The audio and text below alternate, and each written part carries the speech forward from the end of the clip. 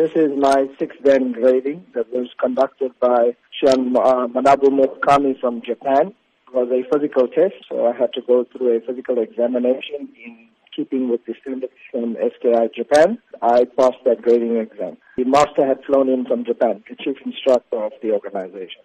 Talk to us about the preparations and training you had to undergo before this physical exam. Well, for me, the preparation began last year in October. I've had probably 6 days a week of intensive training myself. That was pretty much the preparation. But in the last 2 weeks, it's intensified because we had to undergo physical training sessions under the master from Japan twice a day for the last 2 weeks. What will this new grading now mean for your future career in the sport of karate?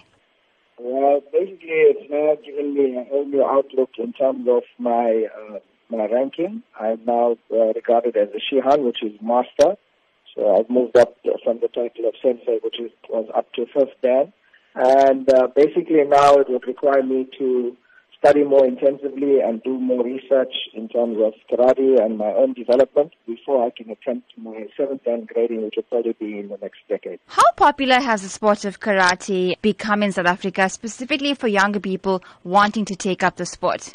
It's a fantastically popular sport, and I think we have representation in every province. As far as KwaZulu-Natal is concerned, it's very popular in this province.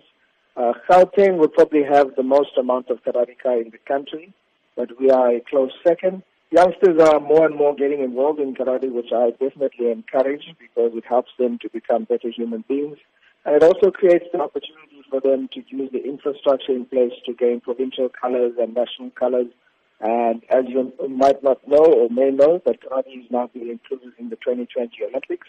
So we've seen a huge influx of new athletes and new karateka coming into our dojo.